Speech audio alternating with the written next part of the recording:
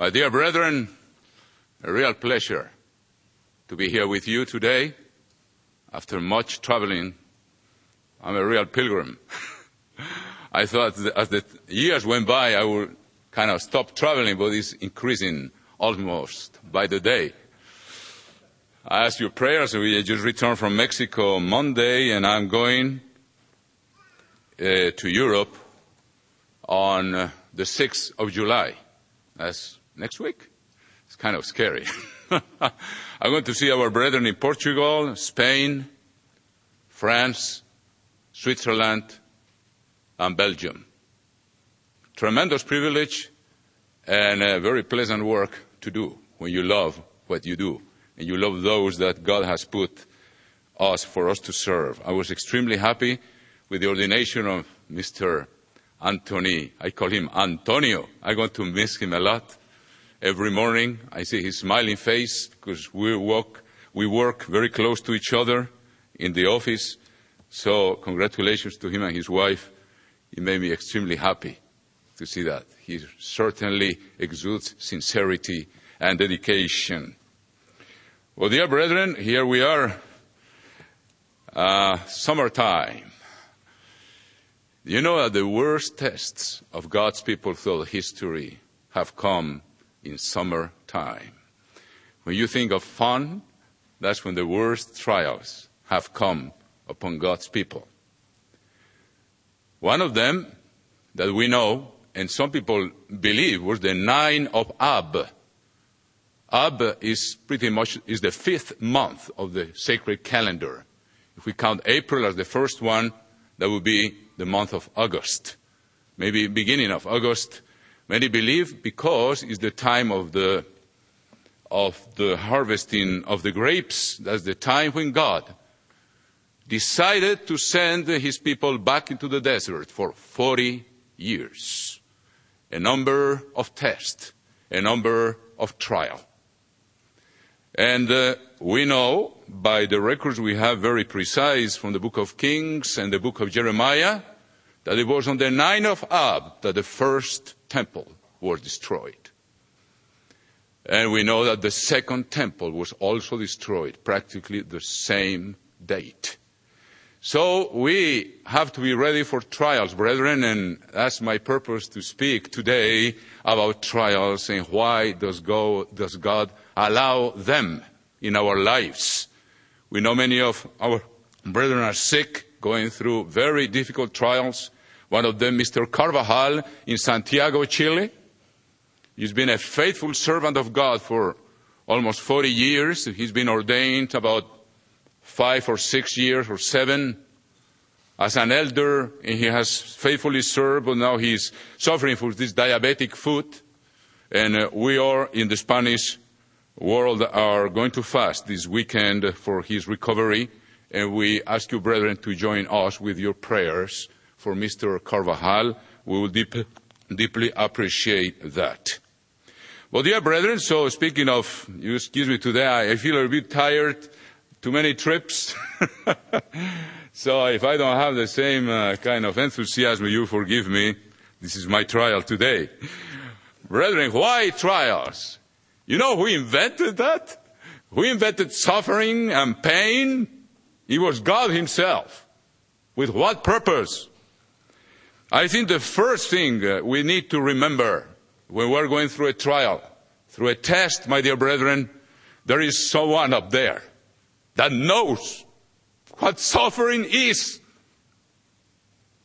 He probably has suffered more than any human being in history.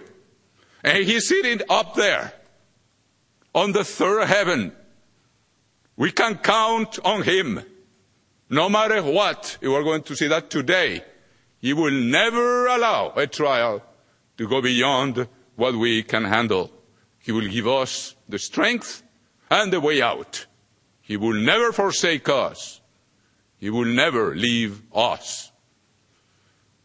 I don't have time to analyze today, but you can go to in your spare time, maybe as a remembering this message that I present to you just from God's Word on the book of Isaiah, chapter 52 and 53 is an amazing description of what Christ went through. And although we are far from Passover, like I say, this is a time that often in the summertime there are trials that come upon us. So let's start by putting it clear in our heads. There is someone up there that knows what a test is. In chapter 2 of the book of Hebrews, you want to go with me there, brethren, if you please. Chapter 2 of the book of Hebrews, and chapter 2 and verse 10. I read Hebrews 2:10. And it says, "For it was fitting for him, for whom are all things, and by whom are all things, in bringing many sons to glory." Remember, this is intimately related to trials, our future glory. We will not reach there without trials. We see it very clear today. Nobody will escape the trial. Sometimes it's because we have to suffer as a consequence of our own mistakes. But even that is an act of love by the Almighty, so we don't do it again. But even if we haven't made serious mistakes, we know we will have to go through trials. You have the example of Joseph. He was the only one who honored his father. He was a faithful and loyal son to Jacob. And he feared God. And he got the envy of his brothers. Maybe, of course, he needed to be polished in his character, like we all do, and learn humility. But he feared God and he fled fornication and adultery. And the result was he ended up probably 10 years in jail. Because he was 17 years old when he was sold to the Egyptians. I remember telling my son that story when he was just a little boy, probably 5 or 6 years old. He said, "Papa, how come he obeys God and that's the reward he gets? He's sent to prison." I had the joy of telling him, because I was the first one telling him this story in his life. "Wait, my son, this is not the end of the story." And we can say that of every one of us sitting here, no matter what we're going through. This is not the end of the story. And I had great pleasure in telling those stories to him like a tale, like our grandmothers used to say before Mickey Mouse stole the attention of children through television. That's the babysitter now. And in many other ways which are really horrible, which I mentioned last time I was here. Well, let's listen to this. And he says, "For it was fitting," Hebrews 2:10, for him for whom all things are, and by whom are all things, in bringing many sons to glory, to make the author of their salvation," listen to this, "perfect through sufferings." There you have the definition of the reason why sufferings exist. The purpose is to perfect, to achieve perfection of character. Now, I remember studying this with Dr. Meredith. How can he be perfect if he was God in the flesh? Perfect through sufferings. The wise explanation we receive from God's church is, perfect means complete.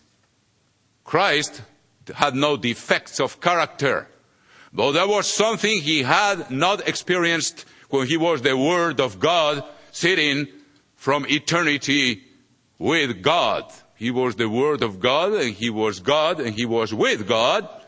They did not know what is it to suffer in the flesh as a human being.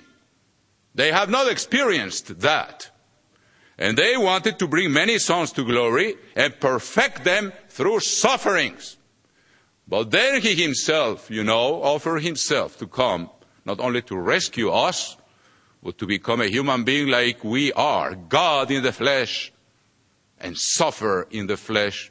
So he would go up there, and a new dimension was added to the Godhead, the living experience of one of them having suffered as a human being in his own flesh, all the way until death. So he knows that, and is up there for our own good. We have that tremendous blessing and absolute certainty that he knows what is to suffer. He experienced it to the utmost. A human being could endure, and he overcame. So he was perfect through suffering. That means he was completed. God added to the Godhead a new dimension, the living experience of suffering in the flesh as a human being. Now God has that integrated into his tremendous greatness and divinity. That was a dimension that was missing, and it was completed, perfected through Jesus Christ. And then we read a little bit further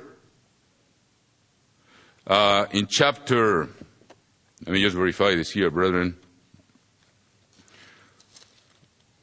So God is giving us a tremendous view and a tremendous hope by his own experience, by his son's experience. And I tell you, the father suffered too. I have a son. Many of you are fathers.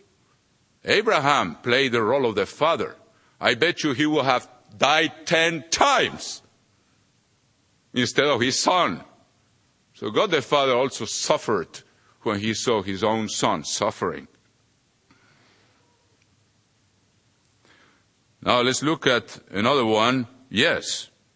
In verse 17 of the same chapter, chapter 2, verse 17, then we see the reason why he had to come and become flesh and suffer pain in the flesh.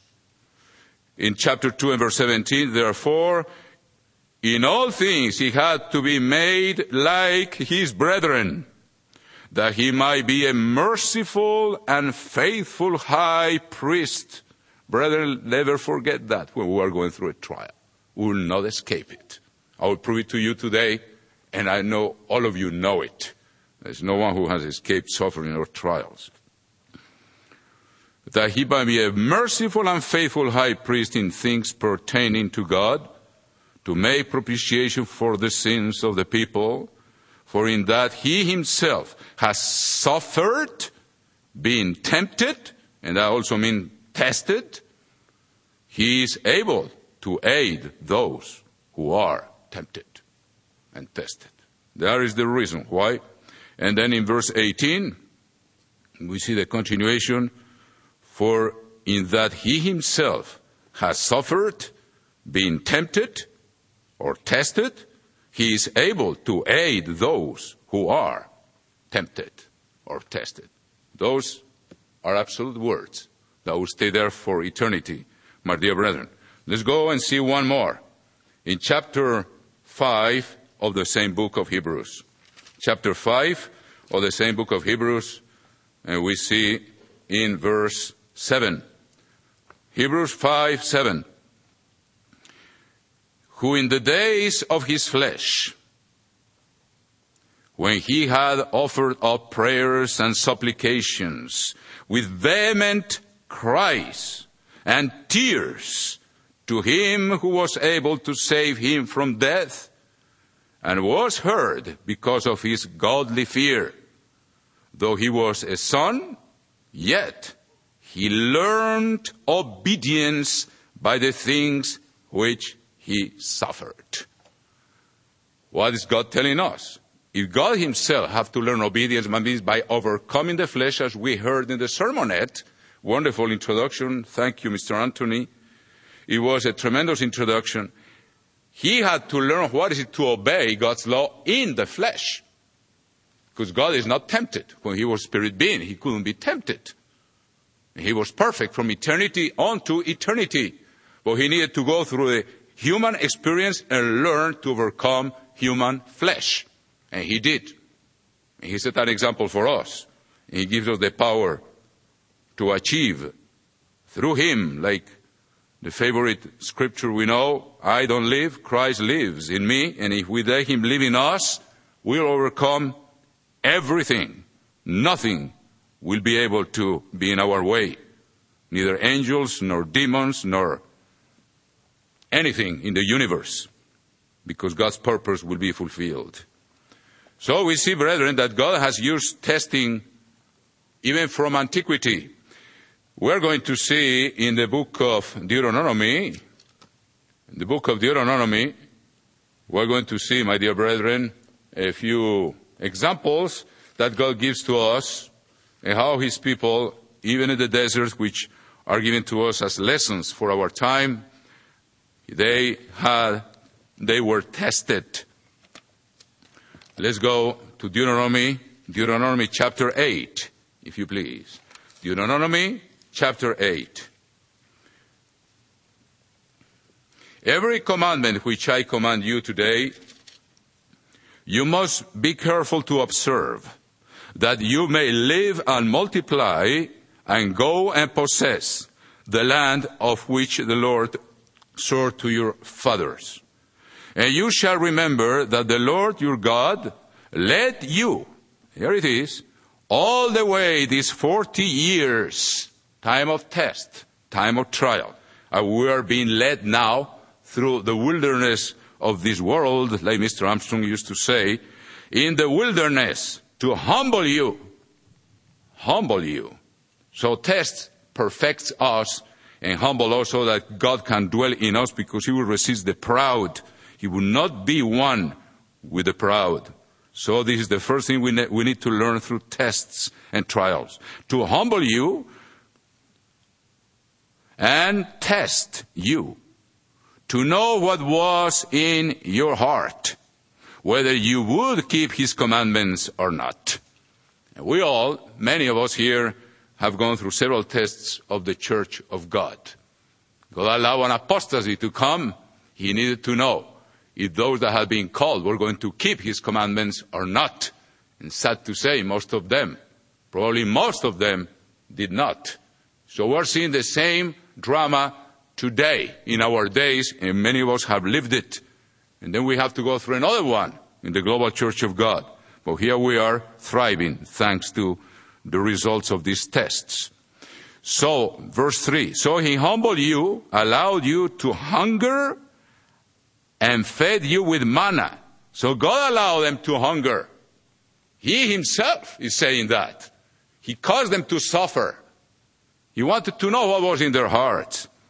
And fed you with manna, which you did not know, nor did your fathers know, that he might make you know that man shall not live by bread alone, but man lives by every word that proceeds from the mouth of the Lord.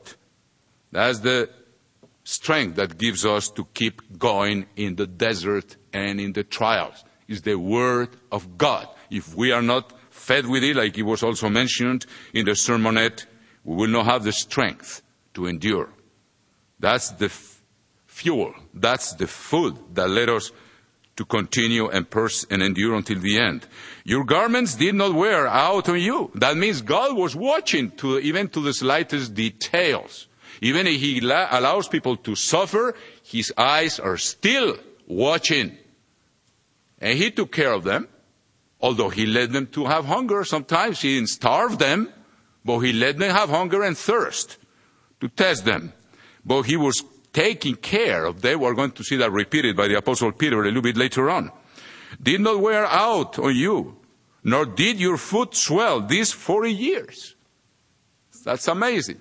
How God was testing them, he was taking care of them at the same time. He's doing the same with us today. He will never forsake us. He will never neglect us. So you should know in your heart that as a man chastens his son, so the Lord your God chastens you. We're going to see that in the book of Hebrews in a moment. Therefore, you shall keep the commandments of the Lord your God to walk in his ways and to fear him. So all what he wants is to perfect our character so our minds and hearts are in tune and in harmony with his law, which expresses his character. Verse 15, let's see a little bit more.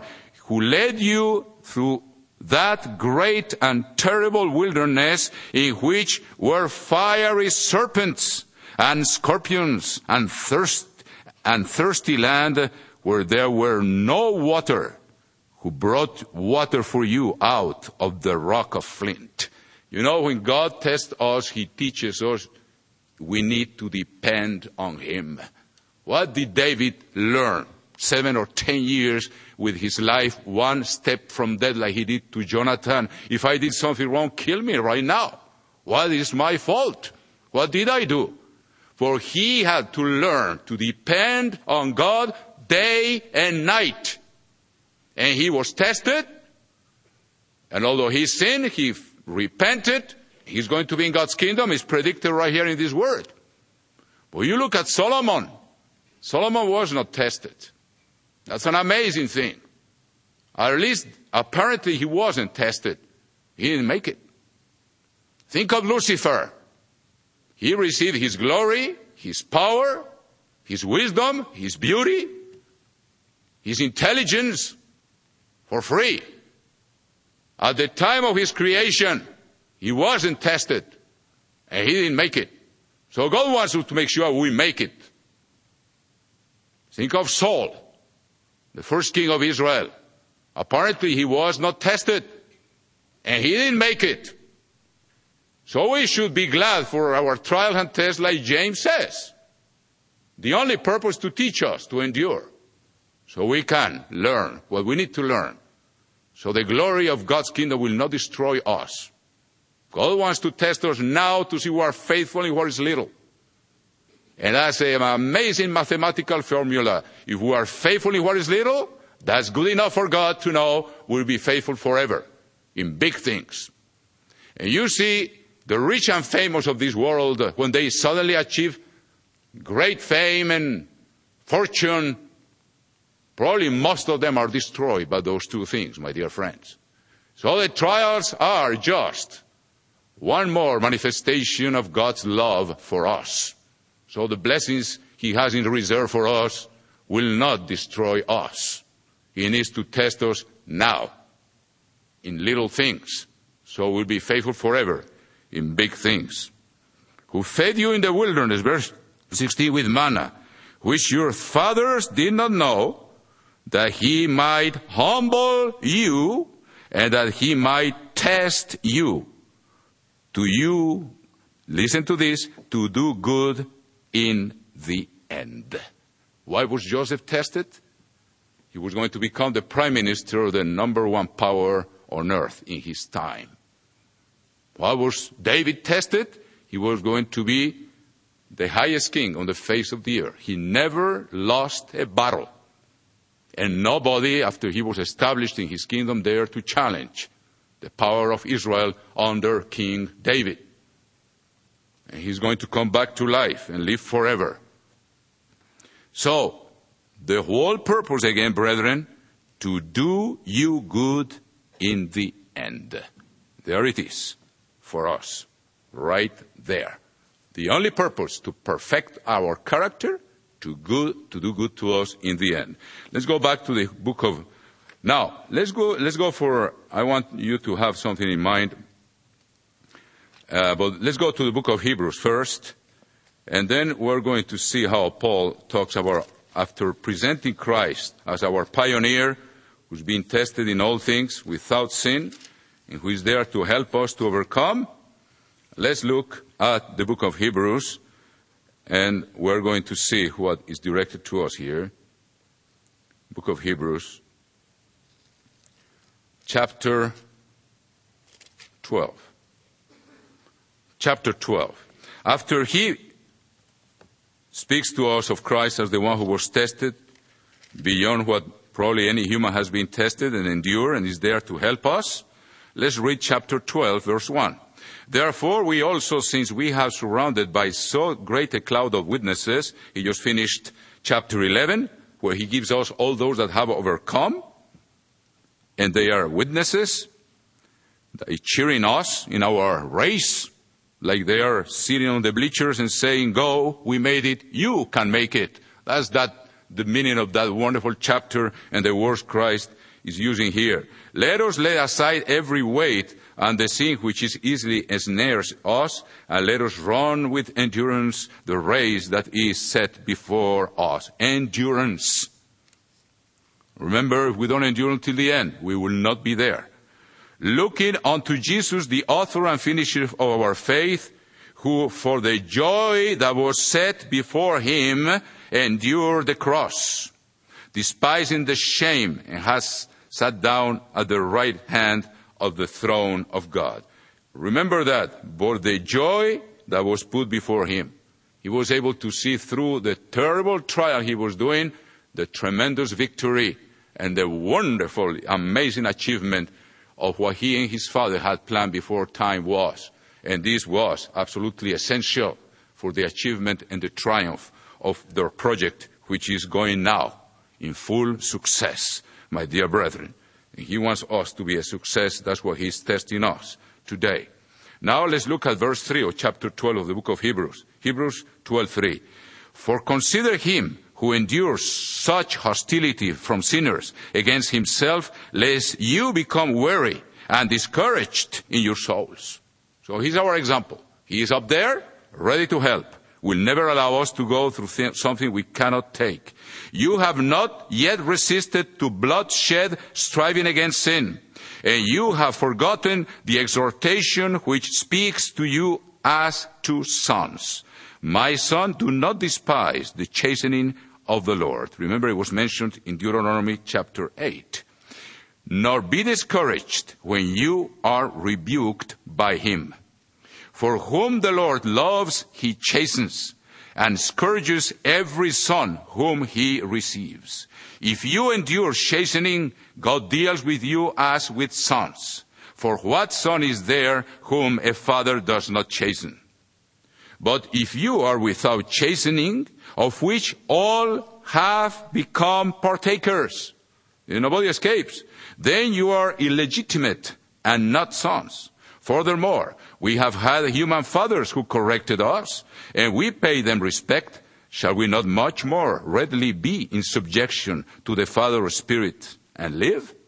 For they indeed for a few days chasten us as seemed best to them, but he for our profit. Remember, that's the purpose, that we may be partakers of his holiness. That's the whole purpose. We should never lose track of that. Now, no chastening seems to be joyful for the present, but grievous. Nevertheless, afterward it yields, you see, at the end, is for good. It yields the peaceful fruit of righteousness to those who have been trained by it. Therefore, strengthen the hands which hang down, and the feeble knees, and make straight paths for your feet, for that what is lame may not be dislocated, but rather be healed. So that's the tremendous advice. Now, we're going to see a promise. I want you to keep in mind, and you all know that, 1 Corinthians chapter 10 and verse 13, we have an absolute promise from God that also help us to have courage and never faint in our race towards the kingdom of God. Chapter 10 of the book of 1 Corinthians. It says in verse 13, 1 Corinthians 10:13, no temptation, and also means trial or test, has overtaken you except such as is common to man. But God is faithful. Let's remember this.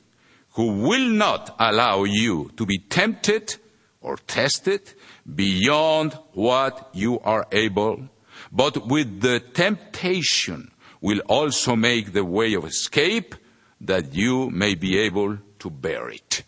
This is an absolute promise.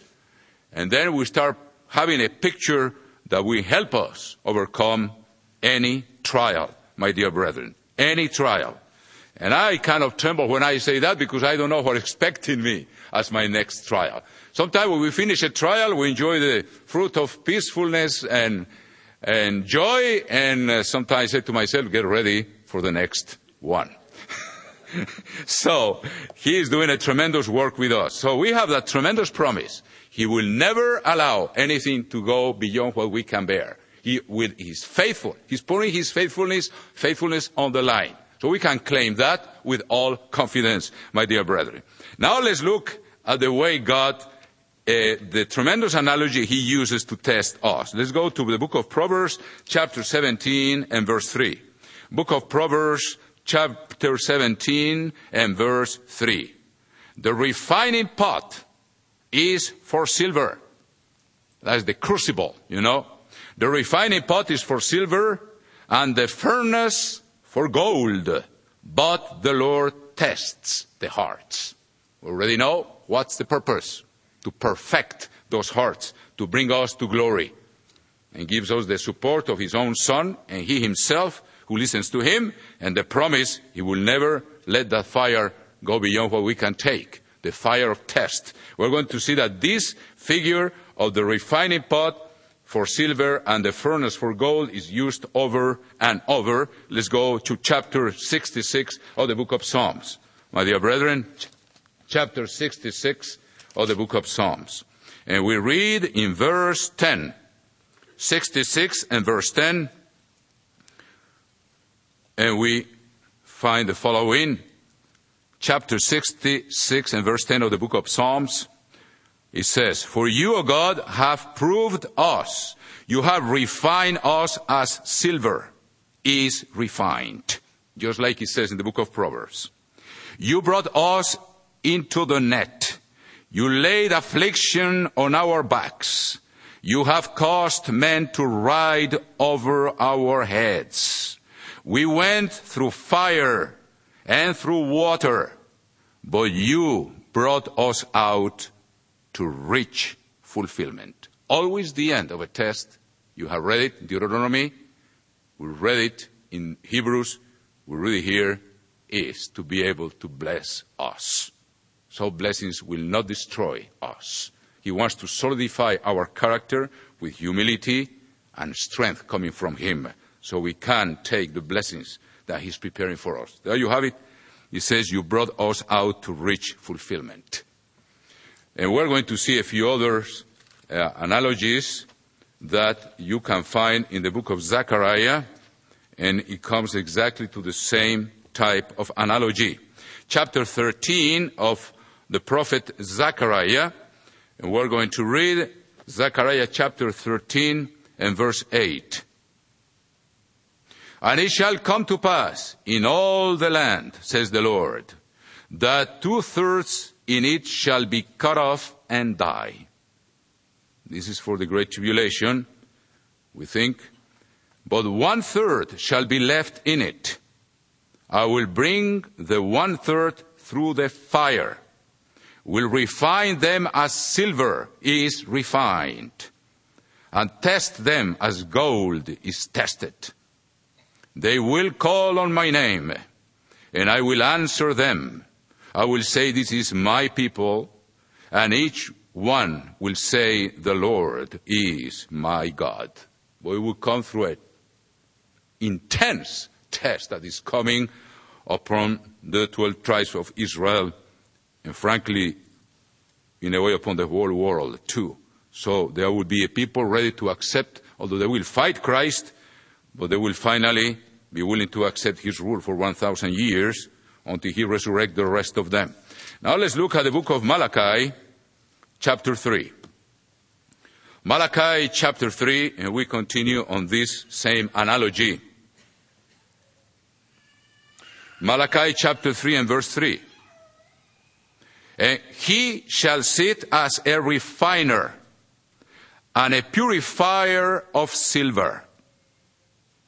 He will purify the sons of Levi and purge them as gold and silver, that they may offer to the Lord an offering in righteousness. Again, what's the end? To perfect. The refining will produce a heart that will be acceptable to God, where the laws of God are written in their minds and hearts, and there is integrity and holiness, and he will accept an offering in righteousness thanks to the trial and the test, perfecting the character. Now, many of you know the story of 3 ladies that used to sit together and do Bible study. And they read the scripture. They said, how does this happen? So one of them told them, I know a man in town who is a silversmith. He's a refiner of silver. Maybe I go and ask him, how does he refine silver? So she was committed. They gave him the commission, and she went to the silversmith in town. And she came in and asked, Sir, how do you refine silver? And he told her, I have to sit down. And she was quite surprised because he said here, he will sit as a refiner. I have to sit down and keep my eyes constantly on the metal, always, and have a control of the intensity of the fire. Because there are 2 things. If the fire is too intense, or I leave it longer than it should be, it will spoil the metal. So my eyes have to be always fixed on this metal so it doesn't spoil, so I don't lose the precious metal. And the lady was quite impressed. Then she started walking out, and suddenly she thought of something. She turned around and asked, Sir, but how do you know when you have to stop the fire and that the fire has given the type of refinement you need? And he said, when I see my face reflected on the metal, I know it is ready.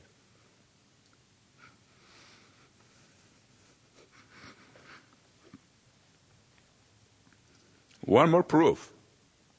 God is transferring his character to us through trials. That's an amazing statement. When his character is reflected in his child,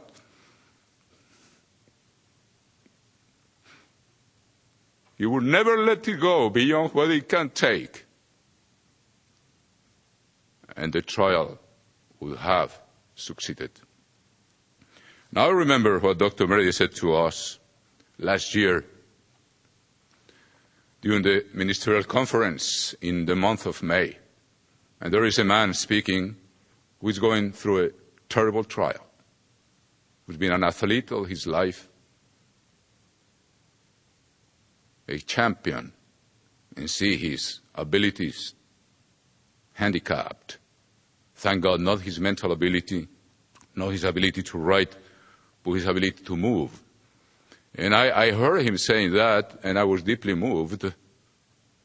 I have never heard him complain. I was one of the first ones to talk to him after that trial came upon him. You know what he said? Mario, I want to learn every lesson God wants me to learn with this trial. That's the only thing I have heard him say. And he said to all of us, the ministry, the Hildo Hotel, learn every lesson God wants you to learn. Ask him to show you. Number 1. Number 2, pass the test. Remember that there are people that don't pass the test. People get bitter and even blaspheme God. And they don't pass the test. They give up.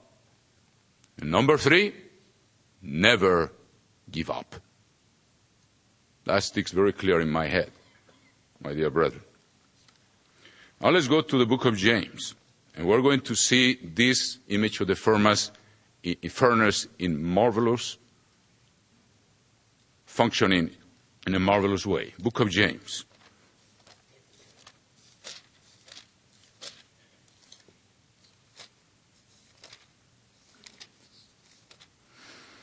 Okay, let's go to the book of James, chapter 1. And I think now we have enough background to understand why he says what he says here. In chapter 1 and verse 2, my brethren, count it all joy when you fall into various trials.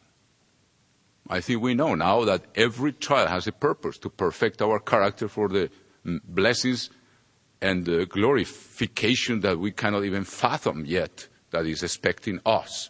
God is preparing us for the success for eternity. That's what Paul said. A little trial that lasts, a few days, once you are into eternity, will be like nothing. And the results will be there, and the pain will be forgotten forever when Christ wipes out the tears from the eyes of everybody that has been subject to trials. But here it says, chapter 1, verse 2, my brethren, count it all joy when you fall into various trials. So we are being prepared for amazing blessings, knowing that the testing of your faith produces patience. That means endurance. God is teaching us to endure until the end, until His work is done in our character. But let the patience have its perfect work. What does that mean? In the Revised Standard Version says, have its full effect. That's exactly what the silversmith told the lady. The trial has to last a certain time. It cannot go beyond that because it will spoil. The person won't be able to take it. And the intensity has to be of a certain degree.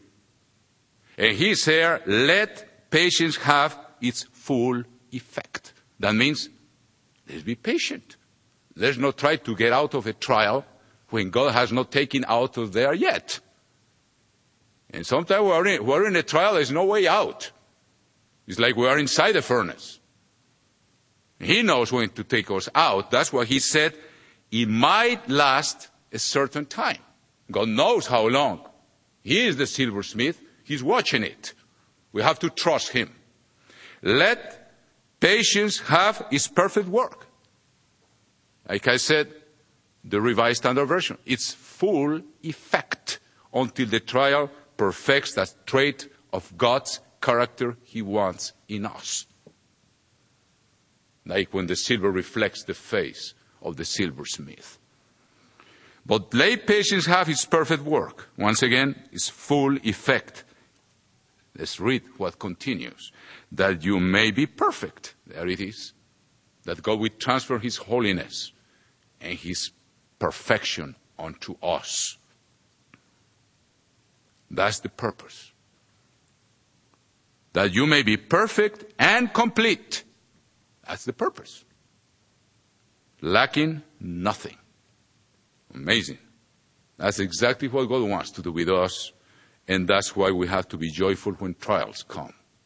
Although Paul acknowledges in chapter 12, as we saw in the book of Hebrews, no trial seems to be pleasant at present when we're going through it. But when we know the purpose of it, it helps us tremendously because we're not blind. We know where God is headed with us, and we just have to trust Him. Now, let's go to the book of Peter.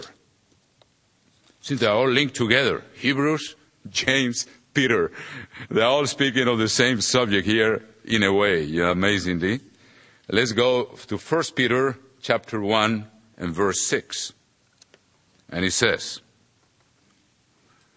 verse 5, let's start in verse 5. 1 Peter chapter 1 and verse 5. Who are kept by the power of God through faith for salvation. There it is. That's the end of it. Ready to be revealed in the last time. In this you greatly rejoice, though now for a little while. There it is. Tests. God doesn't put through a test overnight.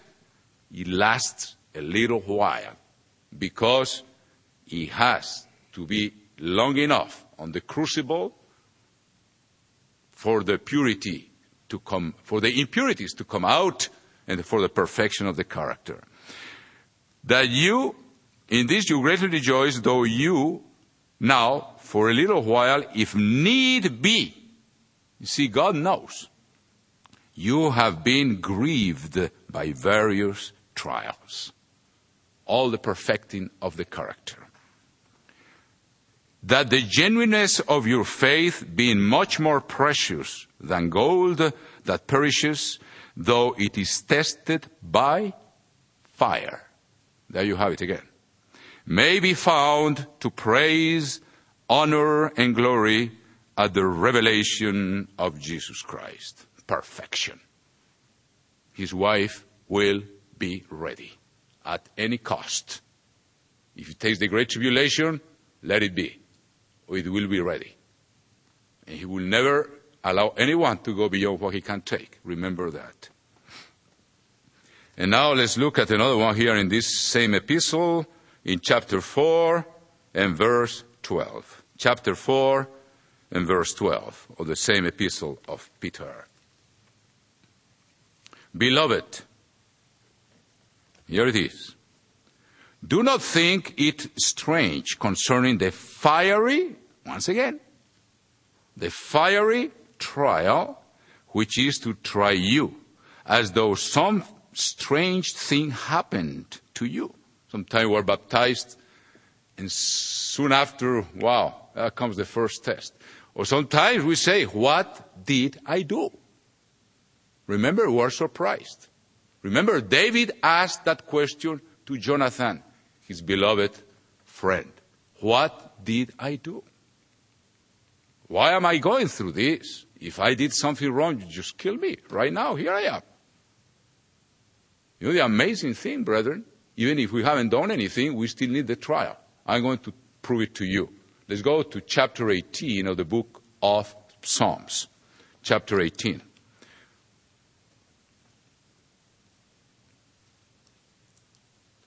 Book of Psalms, chapter 18. And here this, one of my favorite songs, it says, to the chief musician, a psalm of David, the servant of the Lord, who spoke to the Lord the words of this song on the day that the Lord delivered him from the hand of all his enemies and from the hand of Saul. And he said, remember, this lasted probably 10 years. I don't know. Maybe someone knows. Or 7 years. But 10 is the number of judgment. We know David, when he went to meet Goliath, he was not even 20 years old. That's why he didn't go with his brethren to war. Because in Israel, you have to be 20 years old to draw the sword. So he was less than 20. He entered into the service of Saul probably for 3 years. I don't know. Maybe someone can explain that to me, but we know it was not a long time. But he had to flee probably for 10 years. What did he learn? He learned to depend on God. He built that faith because day and night he said to Jonathan, there is but one step between me and death. Whom did he have to trust? We're going to see that in a moment. How that will mature our character. As we have to seek God, he forces us to seek him. When we're on a trial, we have no other way to go. If we have God's Holy Spirit, we know we have to go and seek him. Seek the refuge in God. Like David said over and over in 150 Psalms, you find that. Hide me under your wings. I will hide in you until the troubles are past. You have to constantly come to God. You see the titles of the songs? Why are they there? The circumstances in which he wrote those Psalms. That could be a study we could make. I don't have time for that now, but it's a tremendous.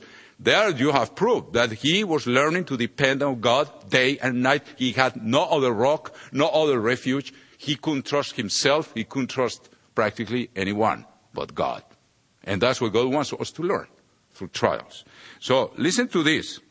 I love you, O Lord, my strength. Verse 1. The Lord is my rock and my fortress and my deliverer, my God, my strength, in whom I will trust, my shield and the horn of my salvation, my stronghold. I will call upon the Lord, who is worthy to be praised. He learned It became a reality for him. There was no other way, no other place to hide. Now, look at the interesting thing here.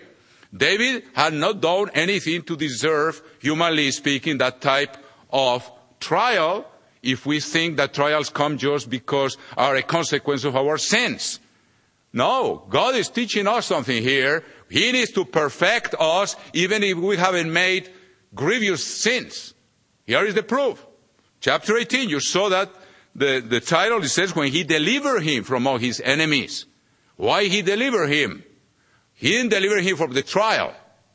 In the end, he delivered him from his enemies, but he had learned something. But let's read this in chapter 18 and verse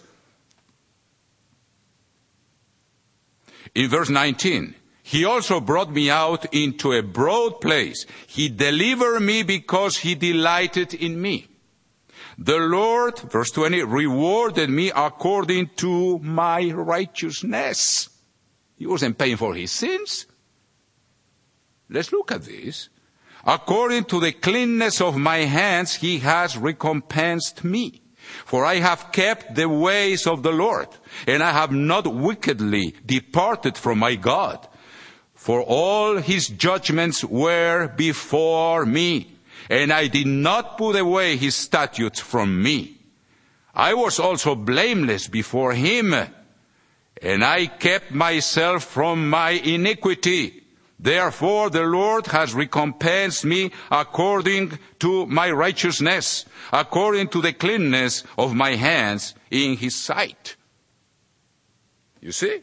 And he went through probably 10 years of trial and testing. He hadn't done anything. If we're going to think it's only comes because of sin. No. God uses that system to perfect our character. No matter what, we need to learn his holiness. Even if we behave well in life, we don't have yet the character of God. It only comes through trials. Think of Joseph. It's the same case. He was a well-behaved young man. He ended up obeying God and ended up in prison. Probably the same time. 10 years probably. David was 30 when he became king of Israel. And Joseph was 30 when he became the prime minister of Egypt.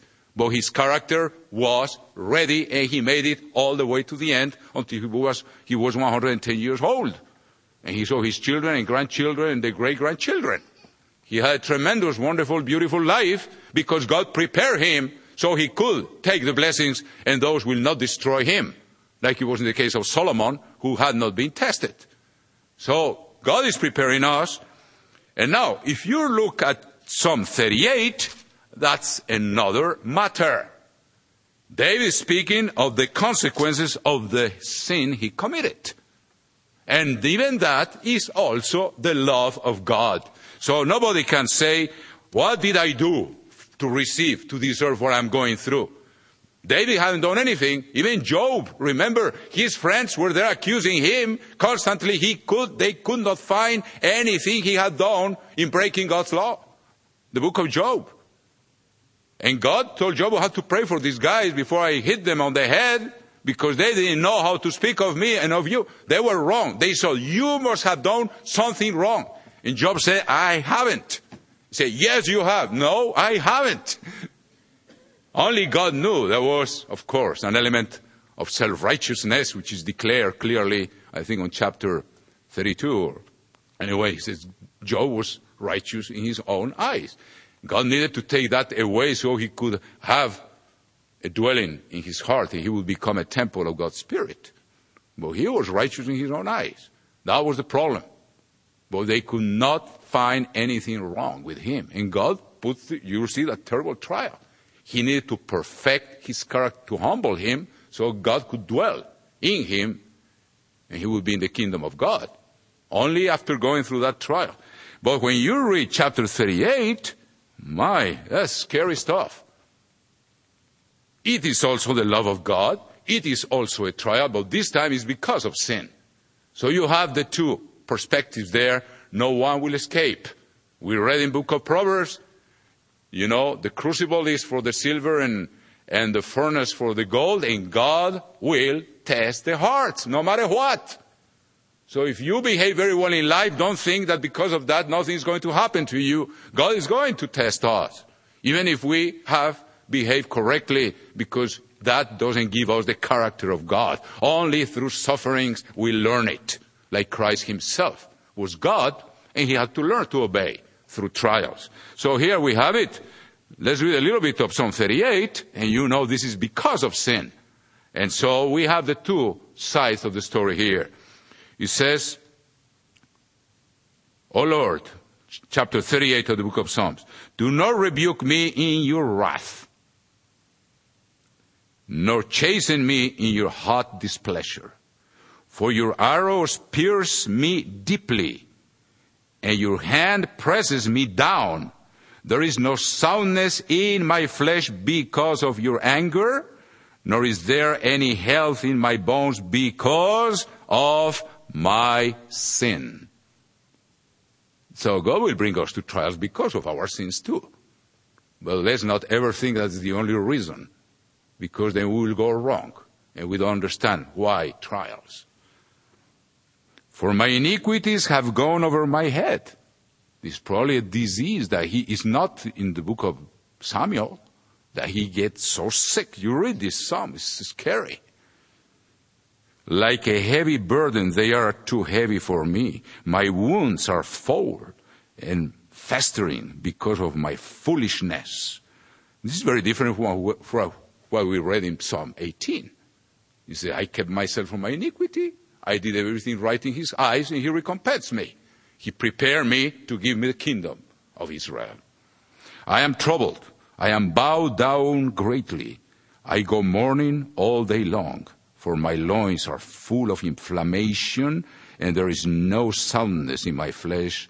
I am feeble and severely broken. I groan because of the turmoil in my heart.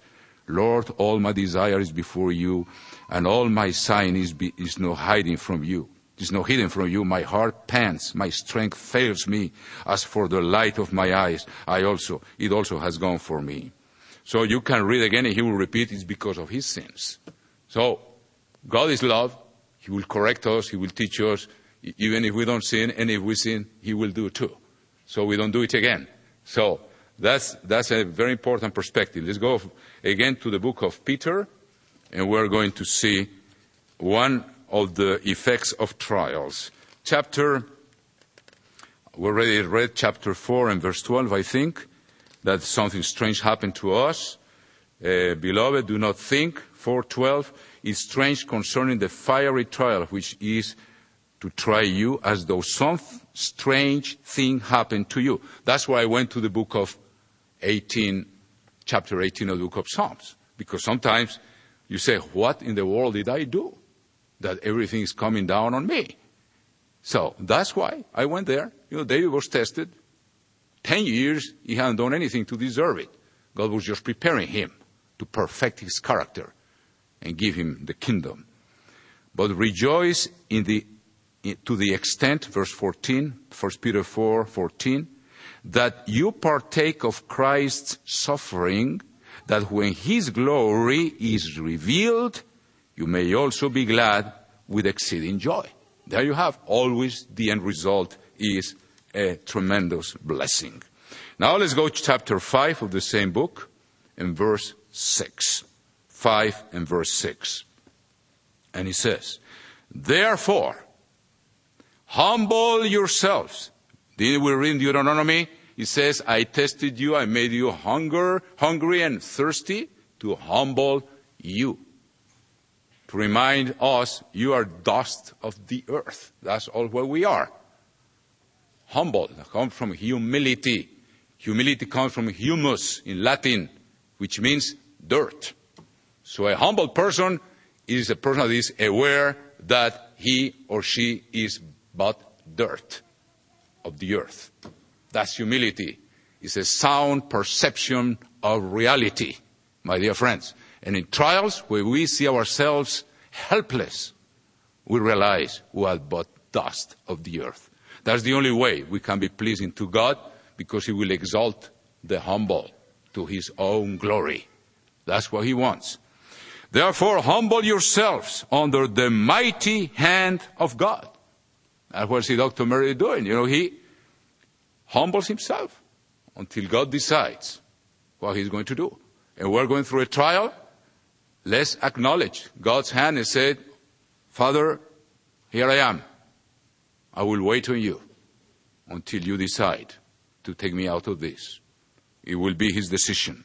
Humble yourself under the mighty hand of God, that he may exalt you in due time.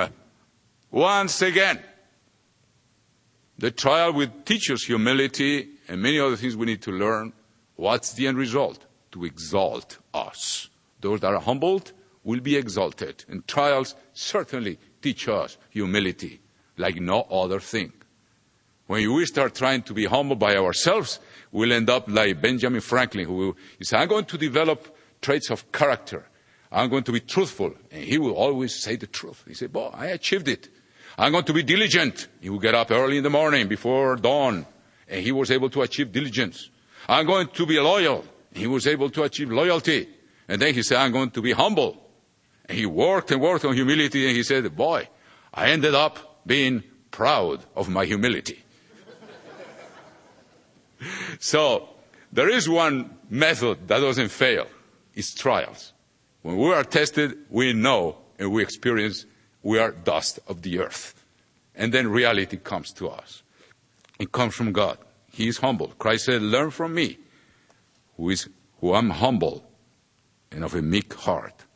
Now it says, casting all your care upon him, for he cares for you. What do you read in the book of Psalms? What was David doing? What was his only refuge, his only rock? The trials will teach us to cast all our care upon God. It will teach us to depend on God. It will teach us to develop the faith of Jesus Christ. Casting all your care upon him, for he cares for you. That means, like in the desert, you see everything fits. He made them be hungry and thirsty. He let their feet to swell. And he let their clothes grow with them and never go old. And he would never starve them. After a while, he would bring water out of the rock or something, but he would never let it go beyond what they could take.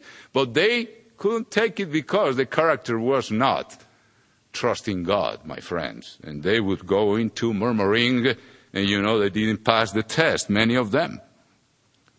Now, what is one of the results of testing, of trials? Let's read 2 Corinthians 3:18. And we'll see another analogy that will help us, like the crucible and the furnace and the fire. What happens when we are in a trial? When we're in a trial, we are forced to seek God. I bet you when we are going through a trial, we fast more often. If we have good sense, at least if we have learned something, we will fast more often. We will pray more often, probably 3 times a day, probably 7 times a day, probably at night. We'll be begging God. We'll be looking for God. And look what happens. How God will use that to transform our character when he brings us to his presence. Here is chapter 3 of the book of 2 Corinthians and verse 18. And here we have a beautiful analogy similar to the one we were reading about the furnace for the silver. Chapter 3 verse 18 of 2 Corinthians. But we all with unveiled face, beholding as in a mirror the glory of the Lord. That means when we pray, we know we have access to the third heaven. We have access to the presence of God. We can perceive his presence like in a mirror. We won't see his presence and his face like it because no human will see him and live, but we will perceive him through the Spirit. But trials will force us to seek God more often than ever. And he says, but we, with unveiled face, beholding as in a mirror the glory of the Lord, are being transformed into the same image. There it is. What happened to the silver? When the silver reflected the face of the silversmith, it was time to get it out. The purpose of the test had been fulfilled. Here, when we're being tested, what do? We seek God. If we have good sense, we're going to seek God. and we will be transformed into the same image from glory to glory, just as by the Spirit of the Lord. That means when people do not pray, God forces them to pray, because otherwise there is no spiritual growth. People that don't study, that don't pray, do not fast, do not meditate, and don't put to work what they learn or what we learn. I'm one of them. I'm on the list. There is no spiritual growth. Christ says, in that you bear much fruit, my Father will be glorified. So the tests will force us to seek the face of God, and through prayer we are transformed into the same image, like the silver is transformed and purified until they reflect the face of the silversmith. And you can find the book of Psalms over and over, how David sought God's face. Psalm 27, Psalm 119, Psalm 88, all over the place. Although 88 is not from David, I think it's Asaph. So, but that theme goes over. Why? Because if we change the analogy for a second, instead of the metal, we are plants too. How does a plant grow? How does a fruit get ripe and ready? Through the sunshine. And it says here that we seek God's face, and we're transformed from glory to glory into the same image. I used to live in San Diego. I was surrounded by a little garden of Eden. There were fruits there, apples and peaches and oranges, these navel oranges, and I could tell them being transformed, if you want, from glory to glory. The color would be coming from deep green until they were amazingly this orange, beautiful color. And then they would smell good, even in the tree. And the color was beautiful, and they smell good, and they taste good. That's how we should be when we mature through trials. And they are, if there were not a sun shining upon those fruits in California, they would never get ripe. If the face of God, we don't seek Him, brethren, even in trials or out of trials, we will not mature to be fruitful in the Spirit and produce joy and peace, things that are pleasant to those that are around us. That's the purpose of trials, my dear brethren. And let's continue here and conclude with a beautiful statement of the Apostle Peter. 1 Peter chapter 5 and verse 6. And he says, therefore humble yourselves under the mighty hand of God. We also see trials are to humble us, to teach us what we are, so God can make of us what He wants to do, that He may exalt you in due time. Once again, the metal will be reflecting His character. It will be out of the furnace, out of the trial, will be over. Casting all your care upon Him, for He cares for you. Already so many examples. If you read the book of Psalms, there are plenty of them, how David learned to have this intimacy with God because of the trials. And we cast our care upon Him, we seek Him, we are transformed from glory to glory into the same image, as we saw in 2 Corinthians 5:8. Be sober, be vigilant, because your adversary the devil walks around about like a roaring lion, seeking whom he may devour. People that get bitter, my friends, in a trial. The devil will use that immediately. You better believe it. So we have to be careful. Resist him, steadfast in the faith, knowing that the same sufferings, here we go, are experienced by your brotherhood in the world. All those that will be in the fellowship as spirit beings, like it was said in the opening prayer. Verse 10, but may the God of all grace, who called us to His eternal glory by Christ Jesus, after you have suffered a while, again, same figure, perfect, there you go, establish, strengthen, and settle you. To Him be the glory and the dominion forever and ever. Amen.